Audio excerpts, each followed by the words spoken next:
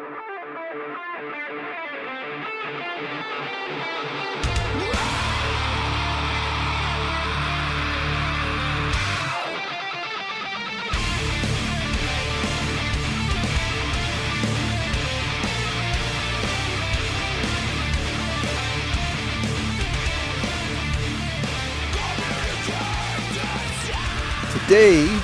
is June 5th, 2016, and this is episode 162 of the Defensive Security Podcast. My name is Jerry Bell, and joining me tonight, as always, is Mr. Andrew Callett. Good evening, Mr. Bell. How are you, sir? I'm doing well. How are you? How was California? It was great. NASA did a cool event, and we saw or experienced 5 different sonic booms and learned a whole lot about how they're trying to make sonic booms quieter so we can fly supersonic over populated areas, and got to bum around Edwards Air Force Base, which was awesome, and I could go on for weeks, and I'll shut up now. It was a great trip, and I'm sorry I missed last week recording a show with you, but it was well worth missing. So did Maverick buzz the tower? I signed a non-disclosure about that. So okay. It's kind of like, I would be telling you, no, he did not, if he actually hadn't, but I cannot say yes. So that is my warranty canary, that I'm not saying he didn't. Uh-huh. Okay. No? You don't? Okay. Fine. Whatever. It's very complicated. Yes. All right. Well, so before we get into the stories tonight, I will remind you that the thoughts and opinions we express on this show are ours and do not represent those of our employers, either past, present, or future. So before we get into the stories, one thing I wanted to mention, and I tweeted this out, I've been reading this really interesting book. It's called Infrastructure as Code, and I know that most of the DevOps cloud people will be saying, well, it's about damn time. But I'll tell you what, it's really interesting. And now, is this sort of like software-defined networking kind of? Yes. Well, okay. Right. The software-defined networking would be the network side, but there's a whole similar construct on the server side. And, the more I read it, it seems, to open up some really dramatic capabilities from the perspective of, just fundamental IT operations, but also security things. And then at the same time, I think it opens up vast new exposures that we never really had before. Well, I saw you tweeting about that earlier, and I was thinking about that, and I was thinking about a lot of organizations I've been in, and how traditionally security is so often a bolt-on or an afterthought or an audit activity over IT. And I think for that to be successful from a security standpoint, we have got to get a closer relationship and a mutually respectful and good working relationship between our RT groups and our security groups for, to start building in security at the beginning, which is a very cliched thing. But when you don't and you try to retrofit later, it's going to get worse and worse and worse as we go further down this path that you're talking about. And I don't know how we're going to do it, because I see so much animosity and tension in terms of priorities and workload being pulled in different directions between the security guys and your typical IT guys.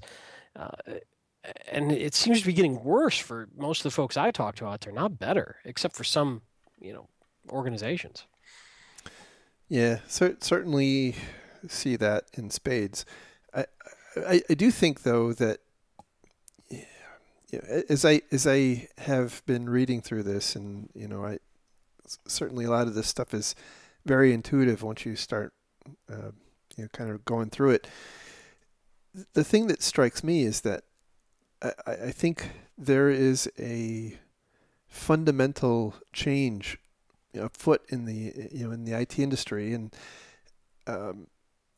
at some point things have to change, right? I mean, I certainly we'll continue on. Some organizations will continue on for a while, but I think at some point we're going to cross the threshold where, things are dramatically going to change, because IT, in the traditional sense and the way that it's been done, is it's just going to be too burdensome, and so I think the interesting opportunity is that now, like you said, we have this opportunity to kind of go hand in hand with IT and try to build things in a more secure manner.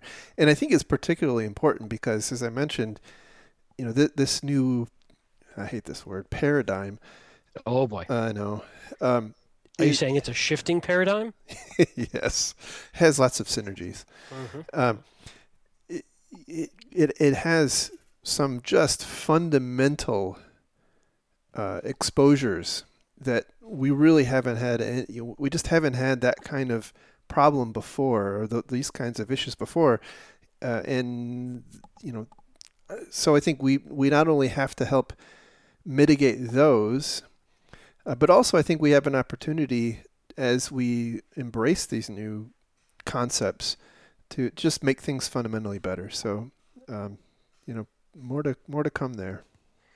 Yeah, it's definitely intriguing, and I don't mean to be a naysayer. I just see this cultural barrier to getting this right from a security standpoint, Oh and yeah, I think it's as much on security as it is on IT to make this shift to keep up with this new way of doing things. no question, no And question. we're seen as the people who say no, and often for good reason. But like anything, the business is going to do what the business is going to do, and we've got to find a way to stay relevant. And often that comes down to leadership decision making. But nonetheless, we can also cause self-inflicted wounds if we're not careful. Got that right. So anyway, as I continue going through the book, which hasn't actually been released yet, I have access to the pre-release book through the Safari Books online portal, and it's really, I mean, it's not complete yet, but what I've read so far is really great, and I encourage people to read it. I don't have any association with the author in any way, but I'm finding it fascinating. So that's the O'Reilly Safari book Yeah, portal, yep, safaribooksonline.com.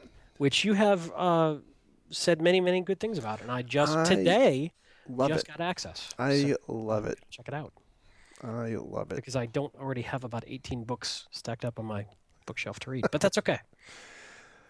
It's quite expensive, but it's really good. So anyway, let's get into our stories. The Oh first boy. of which, I know, here we go.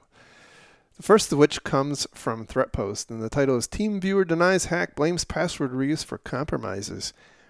And there was a couple of different stories over the past 2 weeks where maybe the attribution was misplaced. So we had Dropbox was accused of having been hacked and all of their passwords disclosed, and it turns out that apparently that the problem there was password reuse from Tumblr, or not entirely sure.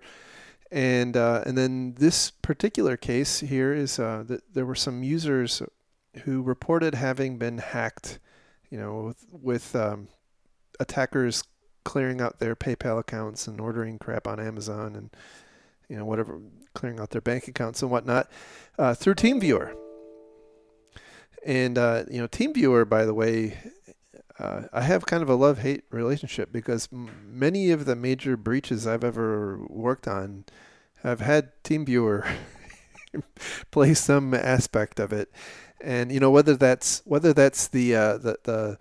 um, the Windows help desk scam, trying to trick you into installing, the victim to installing TeamViewer and letting the attacker access your PC, or somebody sets up a TeamViewer based thing as a convenience and uses a weak password. But anyway, in this particular case, there was an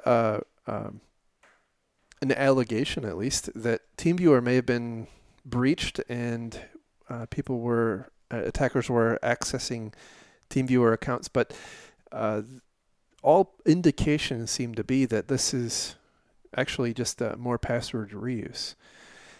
It seems a confusing and much complicated situation.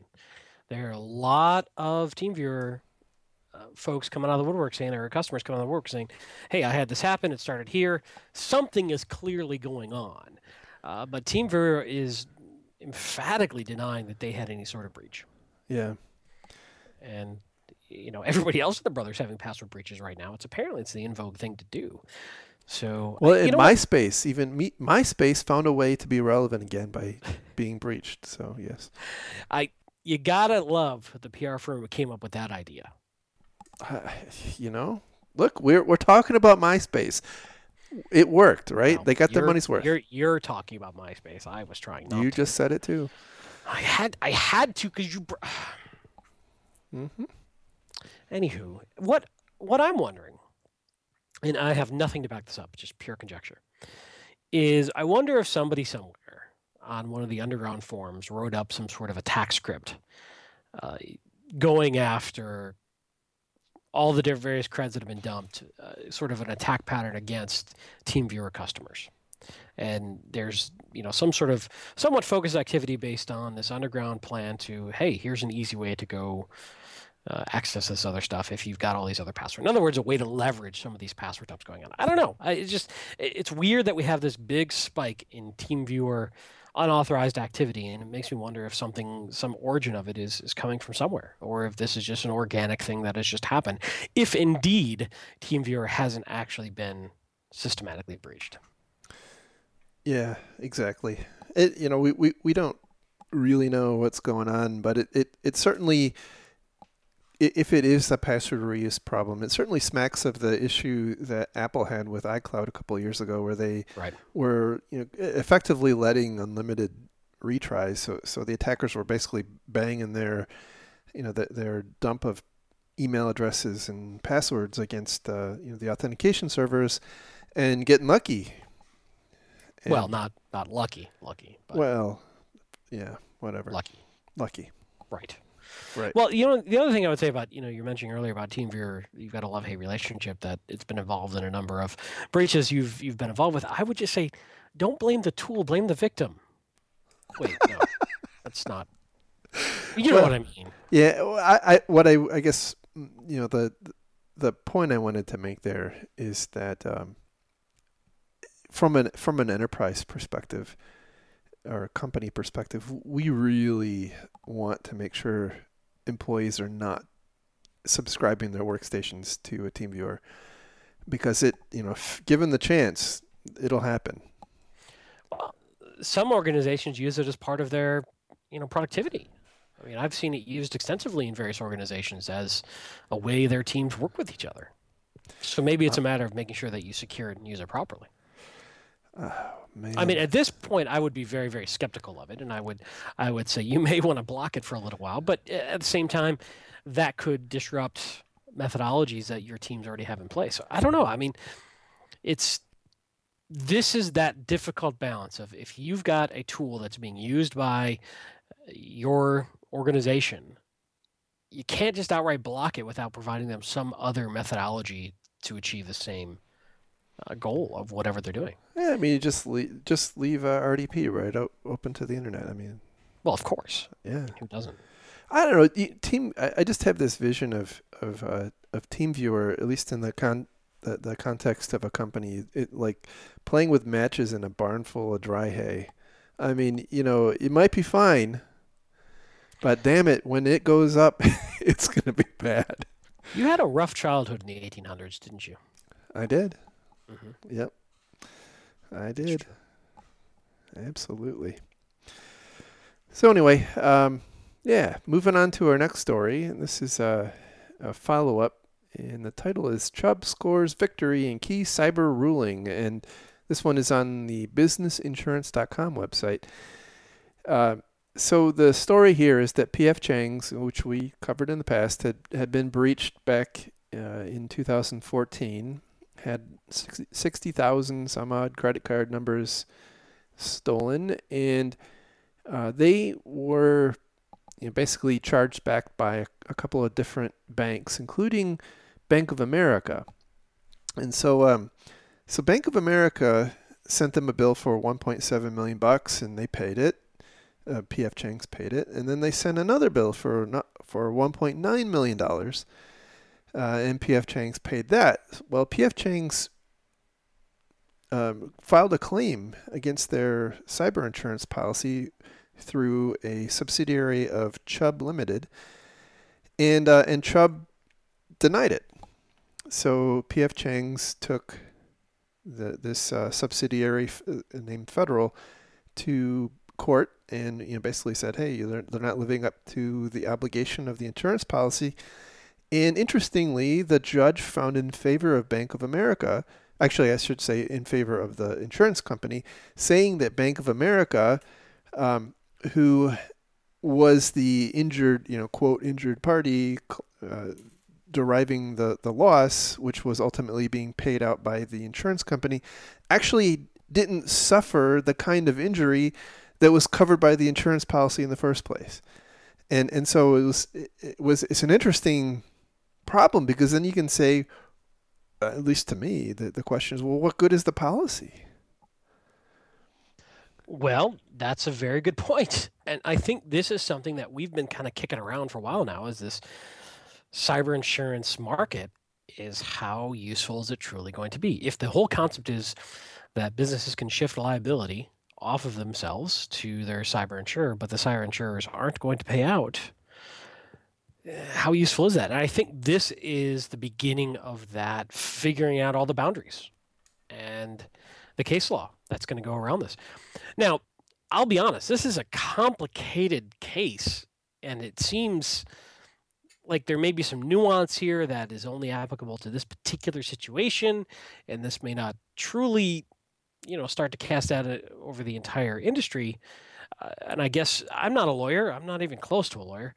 And the way that the article was written was a bit confusing as well, but it appeared to be that the judge in the case said, look, P.F. Chang's wasn't injured from a privacy standpoint, which is apparently the section of the insurance that they were trying to get paid out on. Is that how you read it? So they had the statement or the clause in the insurance policy basically said that there were a couple of different things that would be covered, and one of them was a privacy injury. And so that was the thing that P.F. Chang's was claiming. And so actually the P.F. Chang's itself wasn't injured, right? And at least with respect to... Well, they were monetarily injured. Right, but not from the perspective of the this insurance policy. So the issue is that P.F. Chang's paid a bunch of money to Bank of America, and then P.F. Chang's turned around to their insurance carrier and said, hey, we just sent a $1.9 million check to Bank of America. We'd like that covered under our policy, please. And the insurance carrier said basically, no, Bank of America didn't suffer a qualifying injury, right? Bank of America itself did not suffer what's called a privacy injury. Now, I'm not entirely sure what defines a privacy injury. I can certainly think about in my mind, but we know it's not this, according to that it's judge. Not this. That's right. So this policy didn't cover having to pay Bank of America the 1.7 and 1.9 million. So they didn't get paid, which, wow. Obviously it's a very mature market when businesses look at other types of insurance. They understand the clauses and they understand the market around fire insurance and business continuity insurance and liability insurance, all that jazz. And I think this is going to start to shake out businesses trying to understand cyber liability insurance. As this is one of these painful lessons, I think we're going to have to learn of what is covered and what isn't, why, and how you ask for your policy to be constructed and what clauses are in there and all that good stuff that makes lawyers a lot of money. Well, I think that's right. And it kind of points to, I assume that P.F. Chang's had their legal team involved in the construction of the review of the policy. And kind of like on the IT side, we often fall victim to a lack of creativity in envisioning what can go wrong on our networks. I suspect we have a similar kind of problem here where we have a lack of creativity on the part of the people procuring these policies, because I assume that this seemed like a really logical way to bound things to P.F. Chang's when they signed up for the policy. But in the end, it didn't cover what they ended up suffering. And And so I think that's, this just may be a case where we have, the legal, the legal profession, I guess, has to get up to speed on the different kinds of things that can happen. Because, if you go to your lawyer and say, hey, here's this policy, does that look good? Of course, the first thing they're going to say is, well, it depends. But once you get past, Right. once you get past that, then I think, that they have to have some ability to, I assume, I don't know exactly how everybody uses their lawyers, but, to say, well, here's the kinds of things that this is, going to cover, not going to cover. Is that okay with you? And I don't think that happened here. And I think the takeaway for me is that this cyber liability insurance or cybersecurity insurance is not an easy button. Yes. We're gonna have to be a lot more thoughtful and mindful around this, and we're at the beginning of that industry. Yep. The way I see it. That's right. All right, so moving on to our next story, and this one comes from CSO Online, and the title is "Will Your Backups Protect You Against Ransomware?" And the thing, it's hopefully pretty obvious that backups are what you need to do to help stave off the losses. And, it's obviously not going to save you from ransomware, but it'll save you from the losses related to ransomware. Backups done properly. Yes. However, that's not the thing that interested me most. Oh, wow. What interested you most? I'm going to read it verbatim. Quote, still, according to the FBI, more than $209 million in ransomware payments have been paid in the United States in the first 3 months of 2016, up from just $25 million for all of 2015. Holy cow. Yeah, and that's stuff that people admitted to the FBI. How much does this happen and nobody says anything to any of the authorities to track it? So yeah, that's some good funding for the people developing this stuff, by the way. I assume that they're going to reinvest some of their cash into the ecosystem. You think? So, wow. But basically, the article kind of points out that you really do need to have a good backup strategy in place that you test periodically.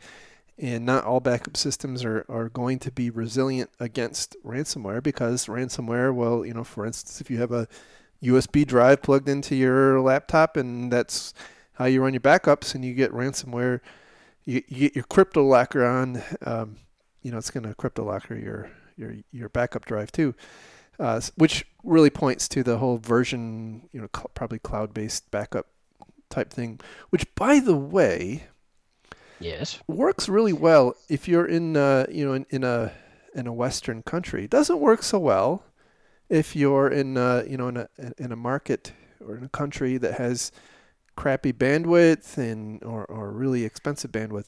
There was an interesting, just completely aside but similar problem. There was a story about how I don't remember exactly what the customer was, but they had a satellite internet connection. And one of their systems, one of their Windows 7 laptops, did the forced Windows 10 update over satellite.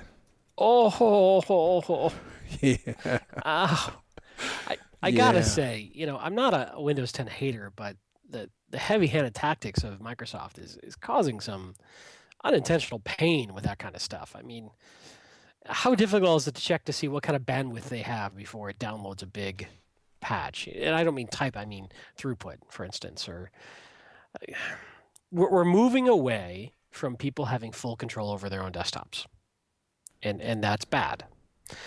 It has upsides, forced patching and security, but we're moving away from people being able to control what's really happening with their own machines. Yeah, I mean, at the same time, it's we hated what happened with Windows XP going end of life, and I know this is a foreseen consequence. How many times have we said, man, these dumb people shouldn't be allowed on the internet. They should just be forced to patch. Now we're getting what we bitched about, and we being a broad term. So yep, yeah, Careful what you wish for. Indeed. So the next story we have is a little bit related, and it also comes from CSO Online, and the title is 93% of phishing emails are now ransomware. And the title there kind of says it all. It was a study done by FishMe, so put that in your pipe and smoke it. But they basically say that it was up 56%. It was up from 56% in December, and that was up from 10% the previous year. So they're like, I don't know if they have honeypots or what their methodology is, but they saw 6.3 million emails, a 789% increase over the last quarter of 2015. And by the way, that kind of matches everything I've seen, both personally and professionally. This is a dramatically expanding enterprise. Yeah, I would agree. It makes too much sense for them not to go after this market the way they are. And yeah, of course, when we're getting this from a vendor, we do have to take it with a grain of salt. But this, I completely agree with what you said. This jives with my own anecdotal evidence, which of course is completely accurate at all times, that this is where the market is pivoting. And I really do feel we see this train coming. We can do things to stop it before it starts completely eviscerating our corporations. I don't think we're doing a good job of getting ahead of this train, but it is coming. This is one where we see it coming. We saw that it went after consumers first. It's pivoting at corporations. We see it coming. Now we just got to get our leadership on board with taking the appropriate steps to mitigate this risk, or we are going to really regret it. This one's going to be ugly, and I don't see this going away anytime soon. This is such an easy monetization of security issues. It makes so much sense for the bad guys to go down this path. Yeah, and I fear that we have yet to really see the full fury of what is to come here. I mean, think about. I know somebody on Twitter was talking about this. What about a worm?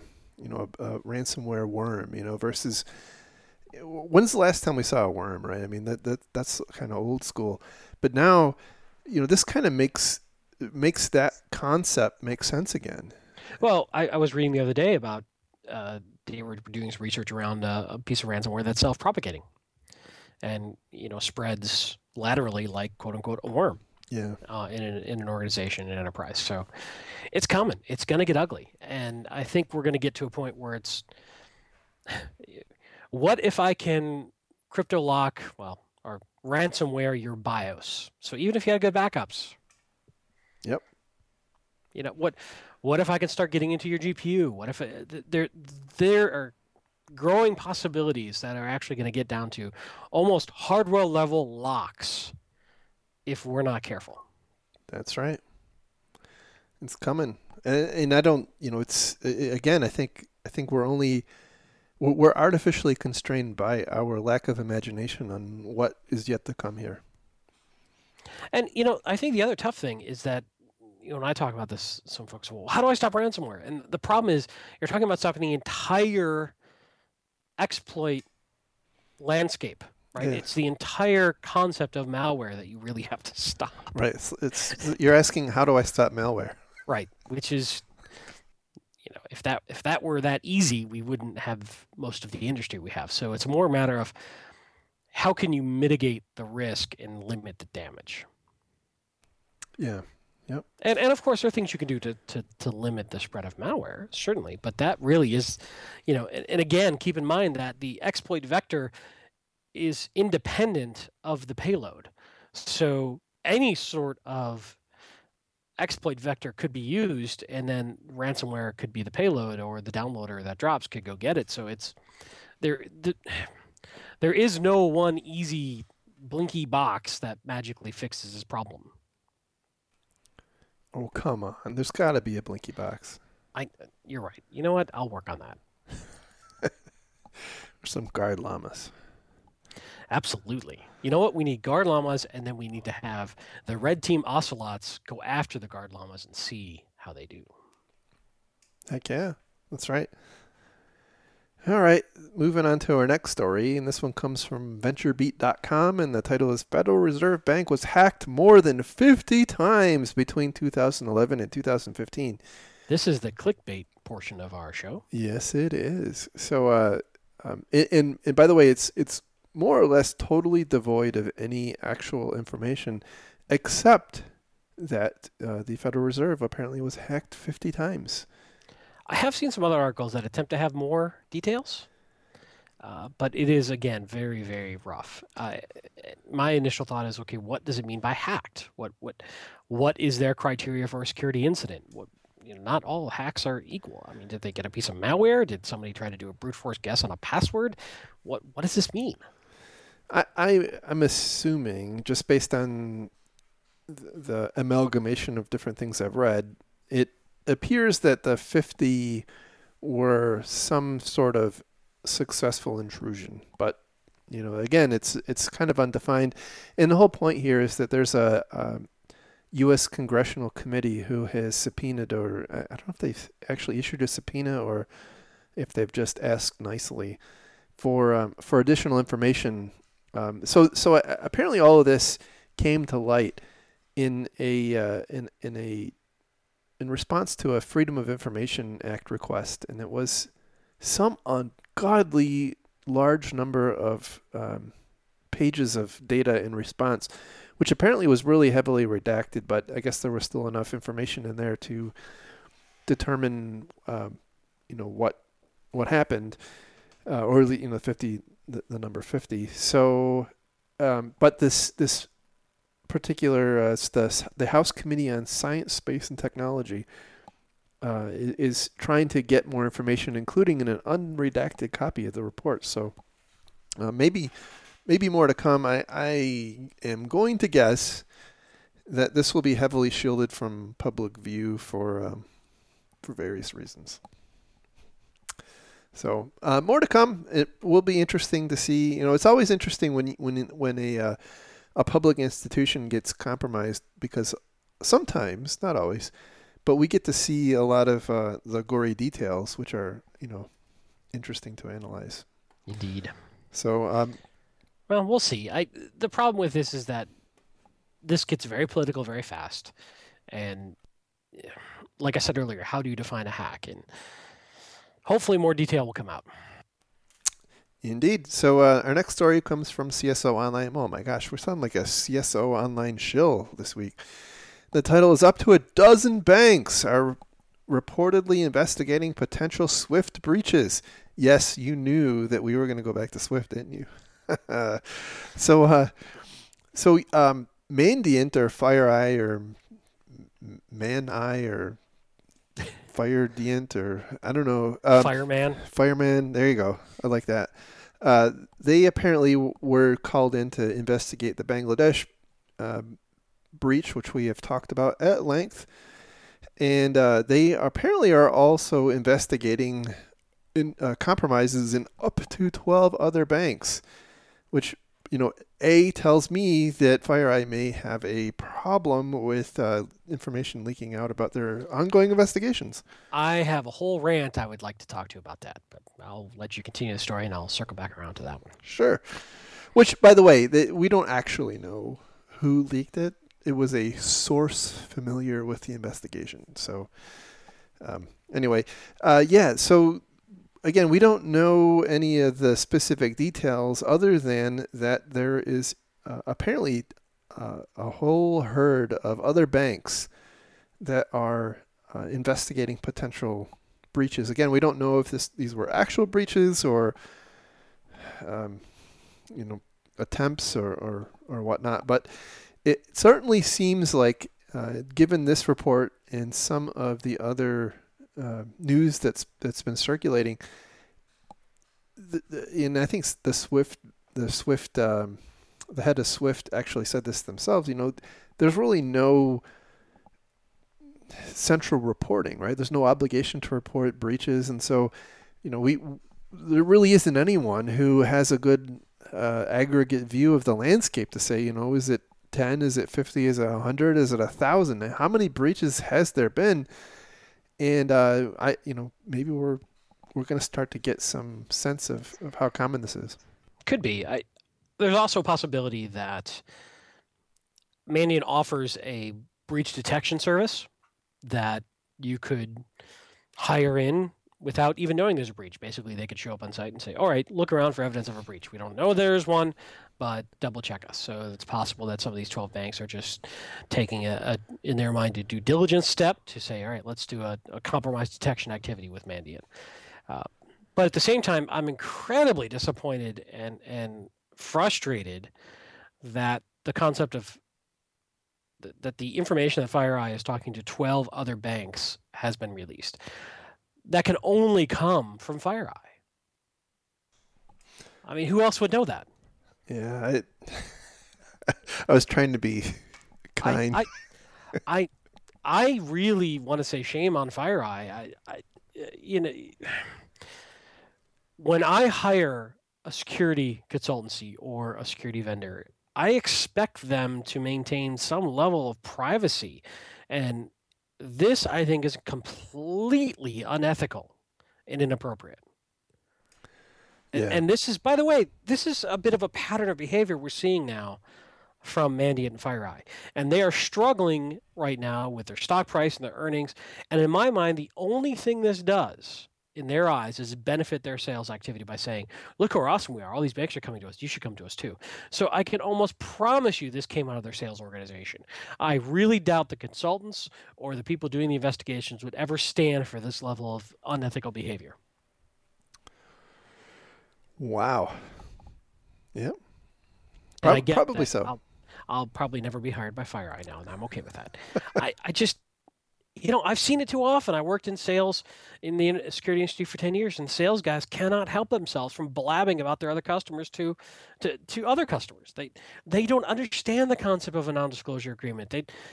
They're oblivious in general. This is a generalized statement to maintaining their confidentiality of their customers. They don't even think about it. So it has to be a culture of the organization to continually remind their sales teams, shut the hell up about who else you're working with. And don't be cutesy about it and say, oh, I can't say I'm working with Coke, but I'm working with a major, soda vendor based in Atlanta. You just said the same damn thing. And I've seen that shit over and over again where the sales guys are out being cutesy and like, oh, look, I'm telling you my secrets. No, you're not ingratiating yourself to another customer.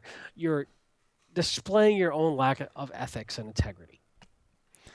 Yeah, and I think in this particular industry, again, we don't know exactly where the leak came from, but it is really concerning, because when you hire a company like that, you're expecting them to exercise a lot of discretion. So, especially when it may, what if these 12 banks hire these guys, like I said earlier, just to come and do a double check? Yeah, and that's very possible, by the way. I know that that is a very responsible thing to do. I think the downside to that is, in every instance I've ever been aware of, when you hire someone to do something like that, they find something, right? And so because they found something, that doesn't mean that it was, right. It doesn't mean that the Swift terminals are at risk, right? Potentially. Right. I'm not trying to downplay or make excuses. I'm just saying that there's a complete lack of context and understanding around this when you just sort of leak, oh, we're talking to 12 banks. Yep. Anyway, hopefully they will take that under advisement. If it comes out that somehow this wasn't FireEye who leaked this, I'm happy to eat my words and go back on my statement. I'm having trouble imagining any other source who would know centrally that FireEye is talking to 12 additional banks. Maybe a regulator?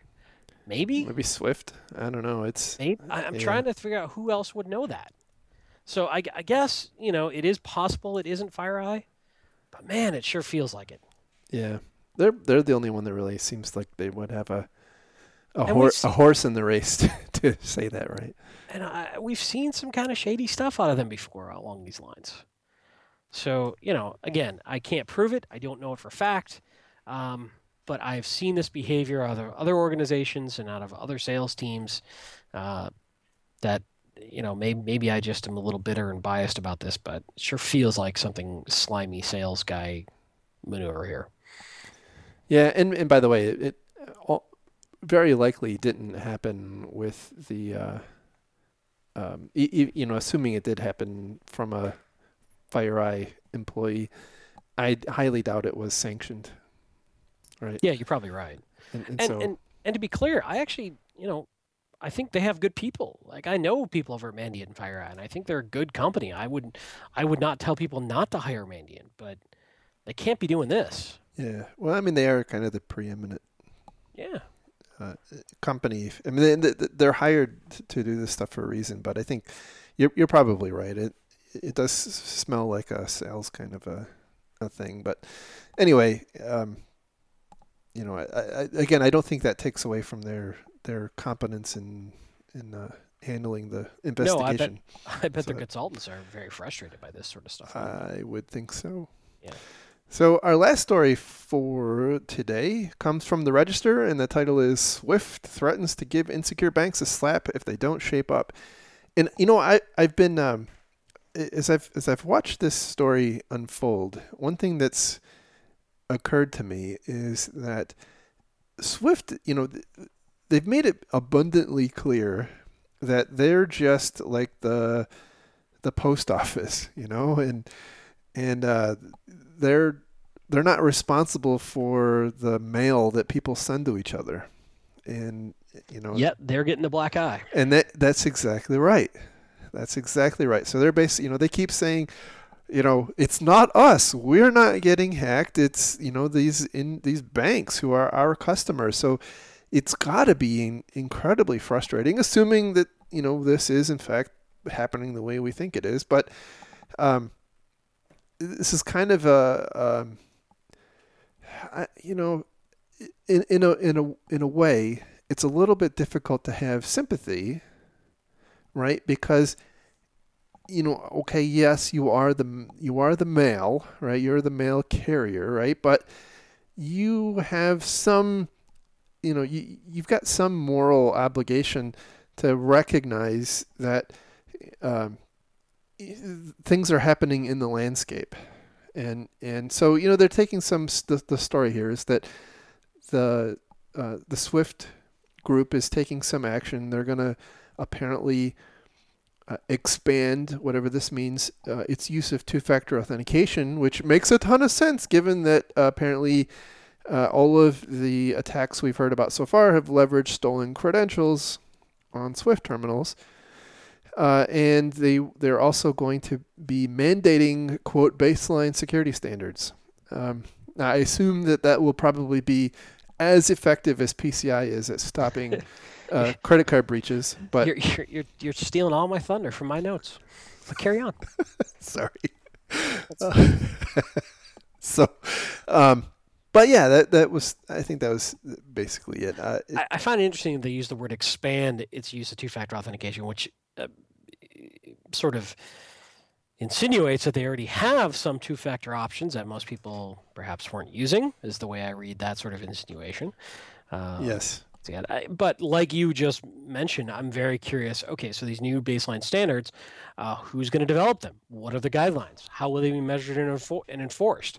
Are they valid? Are they useful? Or is this going to just be more compliance overhead that banks are, going to do the minimum necessary to avoid problems? And when you're dealing with a population as broad as they have of 11,000 banks using Swift, you're obviously going to have a huge variation in the sophistication and capabilities of security teams around all that. So that could be a huge pain in the neck to somehow mandate. And I don't know. I mean, if you look at PCI and you look at the dual mandate of the credit card agencies, it would hurt their own business if they too heavily enforced PCI and kicked people out of being able to process credit cards.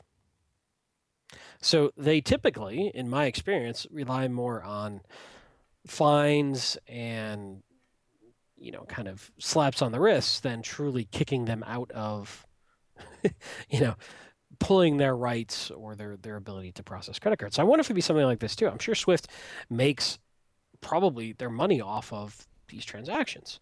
So they're in this tough spot of having to promote use of their network while also securing their network, and to say, they're going to, threaten to give these insecure banks, kicking them off the network. I don't think it's going to happen. Yeah, it does say that they will suspend the banks who have weak cyber defenses. And the thing that strikes me, and I know I went on a crazy rant a couple weeks ago. I don't think the Swift presence in a given bank. Now, certainly, I don't have anything to go on except what's been in the news recently related to this. But it doesn't seem like this is some huge sprawling thing that's deeply entrenched in many systems. It sounds like, in general, it's contained to a few dedicated systems at each of the banks. And from that perspective, it's kind of frustrating that we're having apparently such a hard time protecting systems that should be, on an isolated network in a locked room. I just don't. I guess, but think about how inefficient that would be if you're a large organization and you're triggering money transfers all day long, all the time. I mean, wouldn't you want API calls into that system out of your main banking application? But that's the thing. I don't know that it has that capability. Yeah. Maybe it does, but I think we're ignorant of it a little. But you got to think that there's that pressure on the back end of Swift too, to say, hey, I can't hire a banker to just go manually enter these all day. I'm doing 20,000 a day, or whatever. I would think that there would be pressure to optimize and automate those sorts of transfers. Maybe so. I don't know. I really don't know enough about the Swift, organization and how they function. The other thing is that it seems to be that most of this activity is all in Southeast Asia. So, and it seems to be that the bad guys who are systematically going after this, if it is indeed one set of bad guys, seem to be centered there and seem to know the Southeast Asia version of this best. So, yeah, there was a reference. I think it was in this story of regarding some malware. Maybe it was in the other story. Regarding some malware that was found on I think it was the Taiwan or the Philippines bank, and when they analyzed the malware, it actually had hard-coded credentials included of, I think, 10 or 12 different banks, and including, like you said, most of them were in Southeast Asia, but I think they had one in New Zealand, one in the Philippines, and then one in Europe and one in the U.S. But we don't know. There was really no indication if I guess I would assume that each of those institutions has been notified that there's malware running around with their information hard coded in some malware. But and maybe just maybe they're the ones who have hired Mandiant to come in and find out if things are going around in their network. So perhaps. Anyway, I think we killed it. We killed Swift for this week. I think so. We swiftly killed Swift. Yeah. So anyway, that is the show for this week. Sorry for being week behind, but hey, life happens. And thank you again for listening. Thanks to all of our Patreon donors. You can find all of the links to the stories we talked about tonight on our website at www.defensivesecurity.org. You can follow the show on Twitter at DefensiveSec. You can follow Mr. Callan on Twitter at Lurg. Definitely would not recommend following me on Twitter, which is at MaliciousLink, in case you're curious. And, if you have any... Is that some sort of weird reverse psychology play you just did there? Oh, yeah. Yeah, wait till I start up the boycott of the Defensive Security Podcast. We're gonna go through the roof. How would you? Okay. Yeah. Carry on. Yeah. We're gonna hire protesters to picket outside of libraries or something. I don't know yet. Llama farms. Oh, Hey, man. Yeah, hey, the ho, allegations. ho. Defensive security's got to go. Yeah, the allegations that we mistreat llamas will be coming out soon. Yeah, that's right. Llamas were harmed in the making of this podcast. Is that what you're anticipating? Yep. Mm-hmm. So anyway, thank you again. And with that, we'll talk again next week. Have a great week, everybody. Thanks, as always, for listening. We'll see you on the Twitter. Bye-bye.